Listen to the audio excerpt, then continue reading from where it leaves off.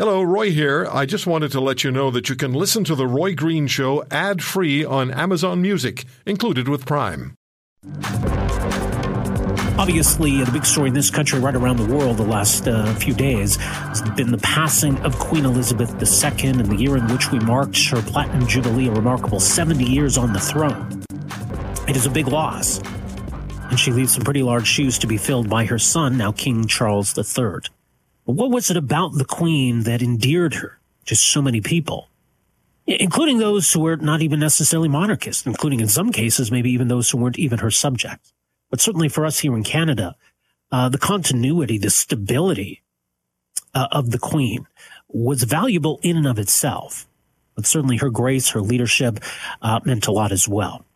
Joining us to reflect on her time in office and just how important that stability was in guiding us through some difficult times. Very pleased to welcome to the program here today John Fraser, Executive Chair of National News Media Council, also founding chair of the Institute for the Study of the Crown in Canada. John, good to have you with us here. Welcome to the program. To be here. Thank you. It is a big loss, and I think a lot of people are reacting in a way that, you know, if like a relative, a loved one, a grandmother had passed away, there was a real closeness we all felt. What do you attribute that to? You touched on it. It was her endurance. I think it's quite extraordinary when you think about it, because she, as you know, never said anything publicly that wasn't other than anodyne. You never got the controversial statements that, for instance, the Prince of Wales became famous for.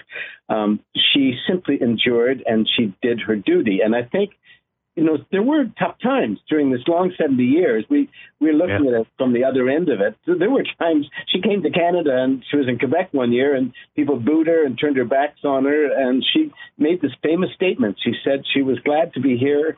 She's not a fair weather friend. She was glad to be here during difficult times, because that was what being alive is all about. So she wasn't a fool. She knew the parameters of what a constitutional monarch was.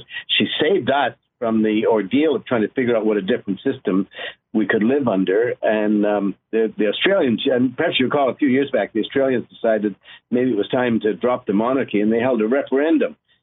And it wasn't until the middle of the referendum that people in Australia finally realized they were going to have to figure out what was going to replace her. And right. That started, it was nothing to do with the poor Queen. It had to do with the fight between the provinces, in Australia's case, the states, and the central government. Can you imagine this country? We have to get 11 legislatures to agree to end the monarchy. Can you just imagine that? No, I can't, honestly. It would be impossible, near impossible, I would think. Absolutely impossible, because at the very least, if it was the federal government pushing for the change, there'd be at least one province that wanted to shove it to the federal government, and that would be Quebec. You'd end up having Quebec voting for the crown. I mean, just think of this country for a moment before you start messing around with it. No kidding. Yeah. And I mean, one could argue that there's a fondness for the Queen herself, but look, she embodied the institution, and it is about, at the end of the day, whether it's the Queen, whether it's her son, that institutions still matter.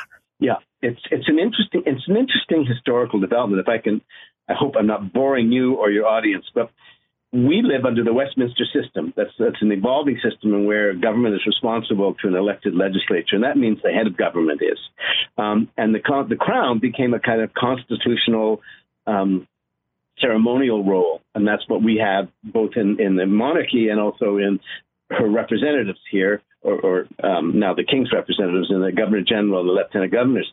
But for instance, when the United States broke off relations with Britain, had the revolution, they modeled their head of state on a Hanoverian monarchy. And that's why the President of the United States basically has the same kind of control that George III had. I say that just upset Republican friends, the Americans keep re-electing George III every 4 years. But they don't have a system that can evolve very well, whereas we have an evolved system, and we have a head of state that we can be proud of without worrying when the government's doing really stupid things. You know, there aren't many Canadians that have known any other monarch than Queen Elizabeth II. No. We've grown up with her. We her face is instantly recognizable. We see it on our currency everywhere else.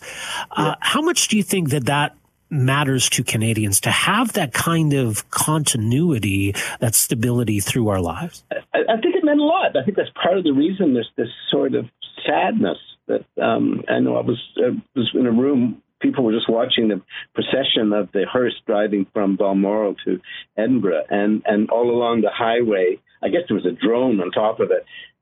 Every bridge was jammed with people.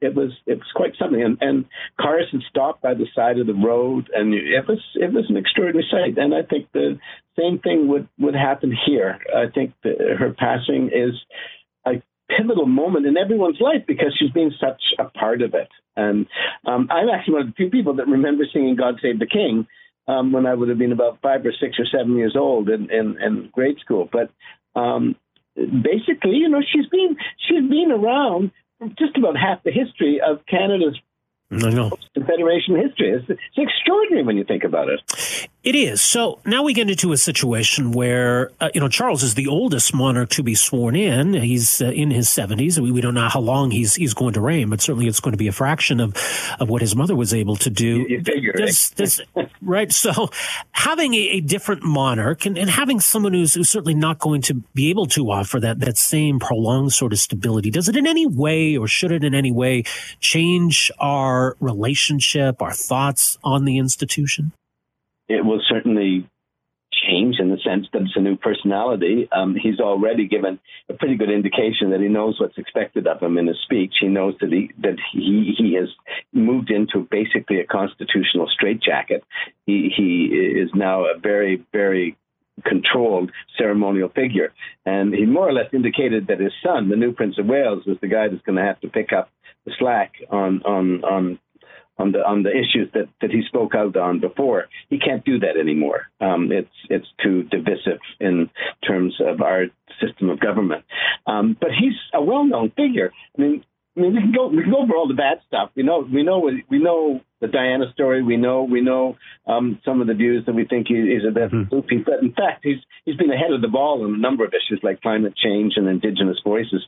But I think you'll see what British people have already come to discover, but Canadians are a bit behind it, that he is actually going to make it a very wonderful head of state. He is a kind and generous and giving person, and we just haven't had that much evidence of that because he hasn't been here as much as his mother was. But he'll start coming more, and people will see that. He's particularly good on Indigenous issues because he has a well-proven track record of standing up for it, and he's also good on climate change, all that stuff. So that will come to his benefit, I hope, I trust, and it's a new show.